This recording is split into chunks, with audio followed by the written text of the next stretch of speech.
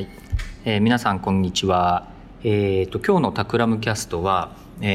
最近ちょっと恒例になってきましたけど、お互いの Kindle の本のリストを見合って、話すっていう恥ずかしいですね。はい、そういう回です。で、今日は僕の、タクラムの田川と桜井で、はい、お送りします。よろしくお願いします。お願いします。はい。では、じゃあ早速さくちゃんの僕ですか。はい、やつからちょっと行きましょう。こんな感じですね。おー、これあれだね。このスクリーンショットをこれ貼った方がいいですね。これちょっと貼ってないな。ですね、疲れない脳を作る生活習慣、最後のダイエット、機械発見、ジョブ理論、片付けの魔法、サイレントニーズ。結構いろんなあれだね、広がりがありますな。そうですね。はい。なんか仕事のプロジェクトで必要な情報を結構こう拾うことが多いので、この時系列が結構なんかこう仕事で興味を持ったり、そこから派生したりしたものシリーズみたいになってますね。なるほどね。最近あれだね、読んでる途中っていうのは、はい。なんかね、これ途中って言うんですけれども、結構その最後まで読んでから、途中のなんだろうな、ワード調べたりとかで 40% とかなってるんですけど、なんかね、一番最近の方だと結構石川良樹くんのインタビューとかをちょっとやったので、その関係でちょっと吉木くんの本が吉木さん本が、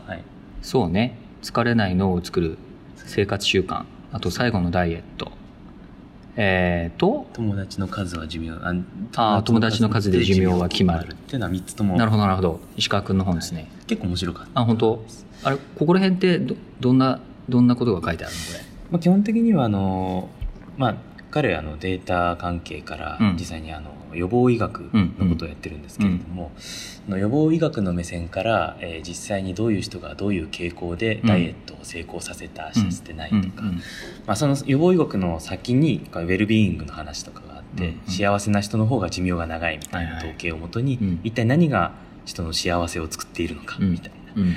日本の人と欧米の人との幸せの概念の違いとか、そういったところにどんどん掘り込んでいくっていうような本でした。なるほどね。なんかこの中でどれから読むのが良さそうなのかな、これは。ちょっと今何をやってる人かにもよるんですけれども、なんかね、やっぱりね、紹介してもらった方がすごく面白くて、やっぱり一番は最近で小津さんから佐々木の方から紹介してもらった機械発見はやっぱり一番面白かったです。これ岩崎さんのやつだね。そうですね。イリノイ大学の岩崎さん、でバラモンから紹介してもらった「イシューから始めよう」あたかさんの。そう、あたかさんのマストハブ本ですね。マストハブ本ですよね。そこら辺は本当にためになるなというような感じですね。あとこれも小津さんですけど、ファスト&スロー。ファスト&スローね。ここら辺はなんかもう古典として読んでおけみたいな感じで小津さんに言われて、俺ファスト&スローは読んでないな、まだ。ちょっと今 Amazon で買っていいですか？ちなみにあれだね、宣伝としては、タクラムでちょっとね、新しい取り組みをやろうとしていて、そうですね、私肝入りのちょっとぜひ紹介をなんだろうな、タクラムラーニングオーガニゼーションっていうのがコアバリューだねであって、学ぶ組織ってやつなんですけど、学び力でいくとやっぱ本っていいよねっていうね、いろんな勉強の仕方あるけど、本は素晴らしいなっていうのがあって、みんなでたくさん本を読もうと。で、仕事に関係のない本はさすがにあれなんだけど、自分のそのなんていうの、仕事に役立てる、成長につながるとか、短期的に言うとね、プロジェクトで、本がこんな本読みたいとか、みたいな話があったら、基本的にはその本を、みんな買いたいだけ買うっていう、買いたいだけ買って良いっていうか、買いたいだけ買うような仕組みをちょっとね、スラックとあと Google のフォームと、くっつけて、うまいこと、オペレーション的にもすごいスムースで、どういうことかっていうと、 Google フォームで、人が僕この本買いますよで理由はこうですよっていうのを、入れてもらうんですけど、で入れてもらうと、基本は会社の事前承認とかはなくて、買えますと、で買買うんだけど、一応その内容が、フォームに入力された内容がスラックのブックっていうチャンネルがあって、で、そのブックにこう自動投稿されるので、なんか、例えば桜井さんが、例えば機械発見をこんな理由で買ってます。ナイスチョイスみたいなやつがボットがつぶやいてくれて、例えば今の僕みたいに、じゃあファスト&フロー、ちょっと俺も乗っかって買ってみようとか、で、ここ、どこが、何ページが面白かったみたいな話とかを、みんながこう、超オープンにやるみたいな。で、それをこう、で、まあ、スラックに公開されるのでね、みんなの目で、フェアに、そうですね。承認とかじゃなくて、まあ、そこにさらせるものを、みんな買うようになるから。何買ってもいいんですよね、基本的にはね。そう、だから、ジョジョ全巻欲しいですっていう人が、ただなんていうの、税務調査とかあるから、税務調査とかがあるからっていう理由でもないんだけどね。いや、ジョジョはもうめっちゃくちゃスケッチの勉強には重要でないとダメですみたいなことを、なんかきちんと、誰がこう見てもそうだねって思えるレベルで記述できれば、まあいいんじゃないっていう感じで、それは8月の1日からね、やろうとしてるんですよね。そのおかげで僕のこの Kindle のライブラリーの加速度が結構ぐんと上がってますね。そう。だからね、タクラムのメンバー全員の読書量を2倍と言わず 3,4 倍にしたいみたいなね。ここら辺からここら辺までもここ1ヶ月で全部買ってる感じで、読んでる感じですね。そうですね。この乗っかり買いっていいっすよね。乗っかり買いはいいですね。乗っかり買い。乗っかって買うってやつだね。なるほどね。なんか今学びの力って言ったんですけれども、なんかこうなんか本を読んでこう学びをつなげていくと、結構なんかこうなんだろう、最後は結構学びの話になっていく方が結構多くて、なるほど。本を読む、知識をつけるみたいなこと、っていうのがいかにそのプロジェクトに対してね、一番直結してるかみたいな、最近すごい感じますね。あとやっぱ古典はいいね。これは読んどけって。もはや現代的古典ね、イシューから始めようとか、もはやあたかさんに怒られるかもしれないけど、もはや古典的なマストハブ本なんだけど、あとはそうね、読んどくとなんか基礎知識出てはいいよね。まあこれだとあれか、クリステンセンのジョブ理論とかね。そうですね。ジョブ理論も、ジョブ理論面白かったです。面白いよね。ただ俺ジョブ理論ってなんかいわゆるディスラプティブイノベーションみたいな、いわゆる破壊的イノベーション論に比べると、随分こうなんていうの、現場的な話が多くて、結構ふわっとしてるなと思ったんだけどね、ジョブ理論。全部を束ねる概念を紹介してもらうというよりも、その現場で何が起きてたかっていうのを一つ一つ紐解いていくとジョブになっていくっていう、その、いわゆる機能演繹の違いが結構、天仙さんの中で2つの違いかなっていう感じはしますけどね。君の考えたその機能は果たしてジョブをこなしているのかみたいな。ジョブっていうラベルを貼ることでなんか議論がね、すっきり整理されるよねみたいなのは、まあ確かにあるけどね。ジョブ理論。これ読んでない方ぜひ。まあでもとはいえ一読の価値はあったかまああるよね、ある。それは思った。それは思う。本当に解くべきジョブっていうのが、細かいジョブの切り方によって埋もれてしまっている、もしくは盲目的に全部見えなくなってしまっているっていうところを気づかせてもらう本ではあったかな。そうだね。そうですね。ジョブ理論はこれ金谷さんに紹介してもらって読んだんですよね。あれ、俺なんかプロジェクト関係ないところで、あれあるところでだっけ？あるところです。そうだ。ザ・プロジェクトです。ザ・プロジェクトです。ザ・プロジェクトで、あれはジョブを解いてないんじゃないかっていうそうね、その視点の話をしてたんでね。でジョブって何ですかみたいな話になって、そうだね、いやクリステンセンの本であるんですよみたいな話だったかな。そうですね、イノベーションのジレンマは物理本で買ったんですよ。でここに載ってないんですけれども、あっちはかなり読み込んでますね。そうね、まああれはね、あれはもう本当にそのクリステンセン本2冊は金谷さんがまあ読んどけっていう一つの基礎知識、古典として与えられたやつ。なるほど。これずるずる見ていっていいのかな？ちょっとドキドキしますね。さくちゃんのパーソナルな Kindle なんで。ちなみに漫画もいっぱいありますね。漫画はこれあれだね、会社とは関係なく買ってやるやつをね。あとあれだね、さくちゃんあれだね、伝え方本、コミュニケーション本も結構買ってます。これやっぱね、なんか仕事する上では一通り読んだ方がいい。そうですね、なんかね伝え方本ちょっと一回ね Kindle の履歴があれなので、今何%みたいに出てないんですけれども、伝え方本でいくと池上さんのやつが面白かったですね。池上彰さんのね。池上彰さんのいくつかあって、ちょっと今ここにパッと出てこないんですけれども、池上彰さん本当この手の本いっぱい書いてるよね。相手に伝わる話し方とか、なんか金谷さんとプロジェクトやってることも多かったんですけれども、昔ねその時になんだろうな、僕が言っても伝わらないのに、全く同じことを金谷さんが言ったら伝わるっていう経験を何回かしていて俺が2回目言ってるから伝わってるだけでいやなんだろうな、なぜかもちろんそれは金谷さんだからっていうのはもちろんあると思うんですけれども、とはいえ単純にロジカルにちゃんと伝わってないことがやっぱりすごいこう機会損失に当たっているっていうところから、かなりそういう意味だと池上さんの話とかそこら辺はそうね、よく読み込みましたね。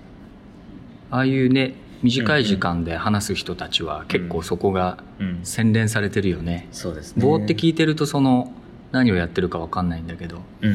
自分でやってみるとかなりね、参考になるよね。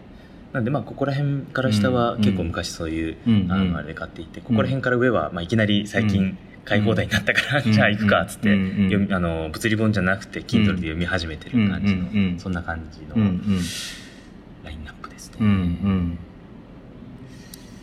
このサイレントニーズっていうのは何なんだろう。これは、最近リサーチ系のプロジェクトがやっぱすごく多くて、人々のリサーチをどうするかみたいな、そういう世の中の見方っていうのを知りたいっていうので、これも小津さんから紹介してもらってさっきの機械発見とサイレントニーズを結構ペアで読み込んでおけと。インサイト Lインサイト抽出のあたりのあれかな。そうですね。どっちもそうだね。機械発見、ジョブ理論、サイレントニーズだったんですね。ジョブ理論は違う。ちなみにインサイト抽出、よくね、サービスデザインとかでもよく出てくる言葉なんだけど、タクラムでもここ一つね、最近いろんなやり方を試しているけど、プロジェクトやるとね、最初かなりリサーチ、うちはほとんどのプロジェクトで結構やるよね。なんか最近その芸大の授業とかでも、リサーチが重視されてるみたいで、そういったところを教える機会も多いんですけれども、よくタクラムの進め方で、リサーチの後にインサイト抽出をワンステップ踏んでからコンセプトを構築する、このインサイト抽出を一回踏むっていうのを結構大切にしてるじゃないですか。やっぱりそれの大切さをすごくよく分からせてくれるのが、結構機械発見とか、そうね、そこら辺の方かなとか。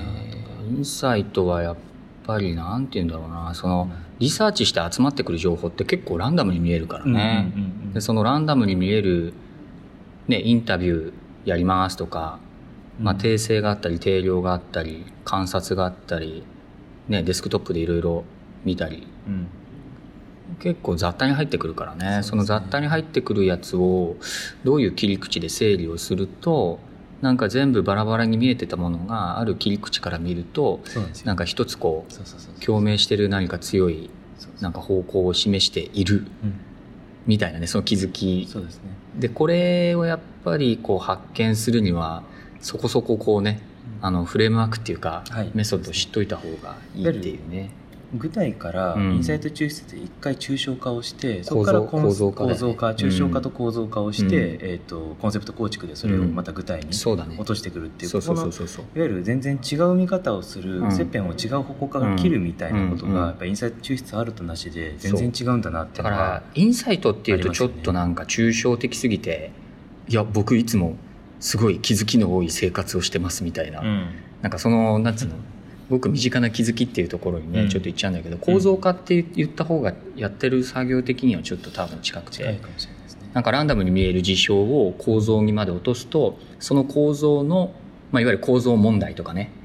構造として良いとかっていうのが見えてきて、じゃあその構造に対してどうデザインとかエンジニアリングで作用、ビジネスモデルとか作用すると、その現状の構造を次の別のよりベターな構造にシフトさせることができるのかっていう。でこのアクションの塊自体がコンセプトと、まあその方向感とかがコンセプトと呼ばれるものっていう頭の整理になってると、まあ、リサーチして、まあ、インサイト抽出構造化をして、その構造自体を変容させるコンセプトメイクがあって、それを現実にアウトプットしていくエグゼキューションがあるっていう、まあ、この4段階に整理されていくということだね。そうですね。なんかリサーチからいきなりコンセプトに行こうとしてうまくいかない例っていうんで結構目にするんですよ最近。だからうまくいかないよね多分普通にやるとね。構造がないままコンセプト考えちゃうね。で構造のために抽象化してるっていうところがやっぱどっかないと、昔ストーリーウィービングの本とかで、タンジェントスカルプチャーとか、全然違う方向から切片を求めるみたいな、なんだろうなステップが完全にそのインサイト抽出のスタート地点には、ぴったりはまるんだなっていうのは最近やっててすごい思いますね。違う言い方をしてみようとか。ストーリーウィービングは、まあ、今振り返ってみてもちょっと面白いこと言ってて、そのウォーターフォール的にその具体から抽象で抽象からまた具体みたいな流れではなくて、なんかその具体と抽象を両方こうキープしながら、それぞれをこうブラッシュアップさせてその全近的にこう一致させていくっていうやり方で、あれね渡辺君が言い出したのって5年ぐらい前、もうちょっと前か。もっと前です。かなりハイレベルなこと言ってるよね。そうですね。なんかあれって今のタクラムのタスクフローに一回一個一個当ててみると、多分なんかもっと見え方違うんじゃないかな、すごい最近そう思ってて。そうだね。もう一回編集し直すとめっちゃパワフルなツールになり、ストーリーウィービングはあれだよね。タクラムの中だともはやもうなんつうの一体化っていうかアシミュレーションのレベルにいってるから、なんかさっきみたいなリサーチうんたらかんたらっていうステップの中でもウィービングは細かく見ていくとね自然に起こってる感はあるけどね、なるほどね。面白いですね。あたかさんのイシューから始めようもこれは、まあ、ぜひ読んだことのない人は読んでみてもらえると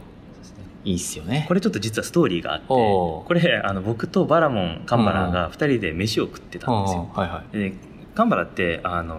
ミーティングをこう、すごいこうなんだろうなちゃんとどっかの場所にちゃんとこう着地させるのが僕の中で結構得意な人物だと思っていて、あれってどこがポイントとして着地できるかっていう見方ってどうやってやってるのかみたいな話を結構ねこうしたことがあって、その時にこうそもそも解くべき問題っていうのをミーティングの中で短時間で見つけるにはみたいな、そういうところで結構盛り上がったんですよ話が。でなんか僕なりに考えてたものとカンバラなりに考えてたものが結構こうオーバーラップするところもあれば違う部分もあって、僕が考えてなかったところのエリアっていうのをどこで拾ったのかって聞いたらこいつが出てきたんですよ。あ、これはバラモンからのおすすめなのかな。イシューから始めはバラモンからのおすすめなんですよ。なので、まあ、ミーティングをする上でそのイシューを見極めるっていうのに使うのにはとてもいい本だよっていうことを、まあ、カンバラ的には言っていた。まあなんかあたかさんのことをよく知っているので、いつもあたかさんはそのイシューをね、発見してこうみんなにこう提示をして、そこからまあアクションをね、そうですねっていうようなことなんで、これはいいっすよね。みたいな話ですかね、僕の方は。金谷さんの方はもう紹介しきってる感じですか？俺の方はね、この前オズと一緒に撮った時に、まあ見たんだけど、それ以降だとね、今もう一回読んでるのは今更ですかっていう話なんだけど、10病原菌鉄を改めて読んでいてごめんなさい分かんない。10病原菌鉄って、サピエンス全史は分かる、はい、分かりますね。サピエンス全史のような本で、まあ、いわゆるその人類史をなんつうの猿ぐらいからこう紐解いていって、なんでそのなんていうの、新大陸に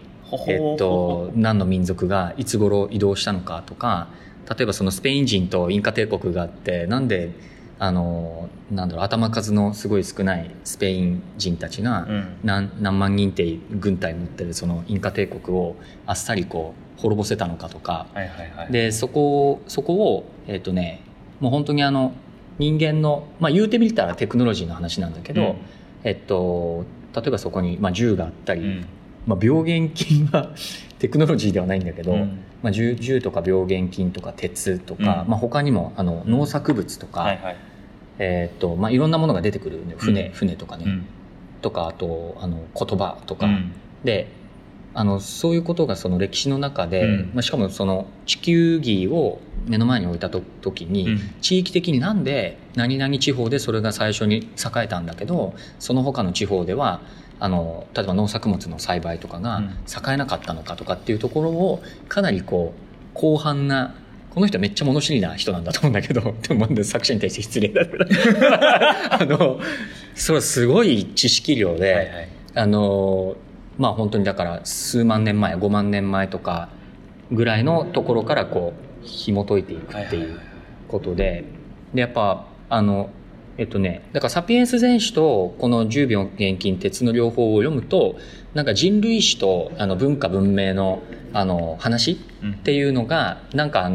時間のその数直線の中で一通り頭の中にインストールできるんだよね。でそうすると例えばピンポイントで、例えばその1960年ぐらいにルネッサンスのあたりでヨーロッパでこんなことが起きてたよっていうことにフォーカスを絞った本を読んでも、一応この2冊読んでるとここが提供してくれる非常にこうなんつうのエンドトゥエンドの歴史の流れの中に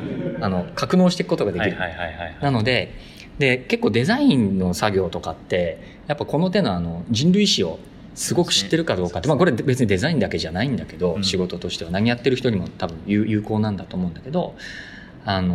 良いんだよね。なのでこれとサピエンス全史とかは長くて読みにくいんだけど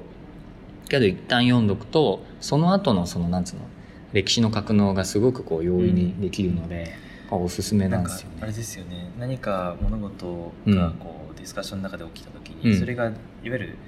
すごい広く見た時の時系列マップの中でどっから始まって何が起きて今ここでこの人はその話をしてるんだろうみたいなことが分かるってことですよね。あとやっぱ未来の話をする時も例えばここから50年先とか100年先とかっていうことをさ、なんかこう先を考えようとする時に自分の頭の中でこう世の中の変化のスピードがなんとなくエピソードベースでも頭の中にこう描けてるといいんじゃないかな、例えば紀元前と紀元後のね、例えばこうキリストの西暦っていうのが始まってから今まで、2000年ちょっとしか、逆に言うと経ってないんだけど、なんかこの2000年の変化って猛烈でその手前で 5万年とかさ、さらに言うと30万年とかっていうその尺度があるときに、やっぱりこう倍速っていうかだからなんていうのかな、指数関数的にやっぱこう変化が来てるなとか、で何がそれを可能にしてるのかなとか、あとこ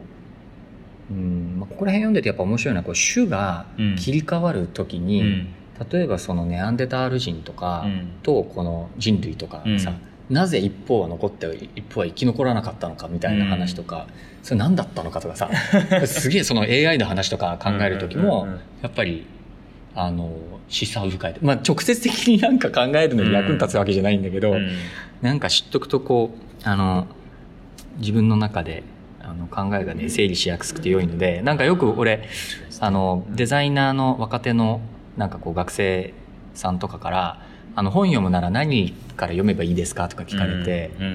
で最初はそれを考えることがまず勉強だからそれから自分で考えようねとか言ってたんだけど、今何パターンかあって、その中の1パターンがこの手のなんつうの人類史を最初から最後まで格納してある本を数冊読む。でその時間の単位とその世の中で起こってきたことと、でデザインって結局なんつうの人間のさ能力の拡張だったりとか、環境とその人間との間の調和だったりしてるから、なんか人類史ってその歴史じゃん。だからそれを読むとねすごく良いというおすすめです。ぜひ乗っかり買いしてください。これぜひ買います。なんか今の話すごいいいなと思ったのは、結局その何か一つことを調べるときに、今まであったこととのこう比較だったりとか、そこへの当て込み、当てはめか、で何かを考えるっていうのがものすごく最近重要なんだなって。そういう意味だとねまさにそうで、歴史についてはこれなんだけど、例えばビジネスモデルとかを勉強するときも俺結構ねビジネスモデル全史みたいな全ビジネスモデルが書いてある辞書みたいなのを先に読むんでね。それね、先に読める人と読めない人がいるからね、あんまり全然わかんないんだそうでしょ。全く意味がわかんないんだけどなんかわかんない、天文学とかさ、天文学のどこっていうと天文学全史みたいなのを最初に読んどいて、その自分がこうなんていうのフォーカスすべきところを次に読むみたいなことやると、なんかとてもこうなんていうの気が楽になるっていうか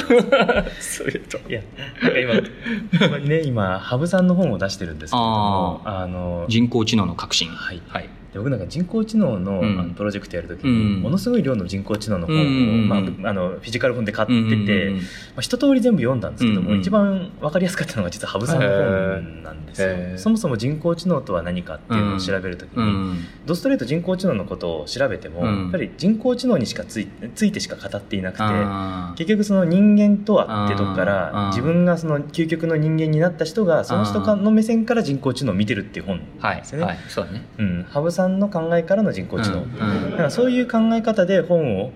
選んでいく、もしくはその全然違うジャンルの人が自分がターゲットとしているものを書いてるっていうのが、結構一つのはめ込み方としてはありなのかなっていうのは僕はすごく思いますね。これちょっと乗っかり買いします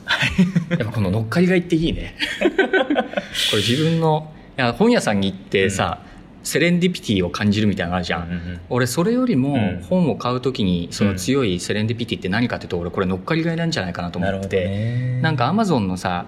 あなたのような人はこれ買ってますみたいなの基本乗っかり買いなんだけど、なんか遠い知らない誰かの話でさ、知ってる人に乗っかるのってすごい面白くて、これサービス化できるんじゃないかなと思うんだけど、画面は乗っかり買いの画面に今なってるんですけど鉄病原菌10病原菌鉄、これ上と下があるんですね。上と下があります。これは僕が乗っかり買いをさせていただきます。じゃあ、今日こんなもんですかね。はい。ということで、この本を読む、本を読む組織、タクラムということで、デザインがやりたくて本が読みたい人はタクラムはいい職場ですね。ということで、そうですね。じゃあ今日はこれぐらいにしときて、タクラムキャスト毎週月曜日、可能な限り2本のペースでできる限り静かな録音環境でやることを心がけておりますということで、ハッシュタグタクラムキャストで、コメントなどいただければ拾っていくことができると思うので、皆さんぜひ、人にも勧めていただけると、嬉しいです。ということで、じゃあ今日はありがとうございました。ありがとうございました。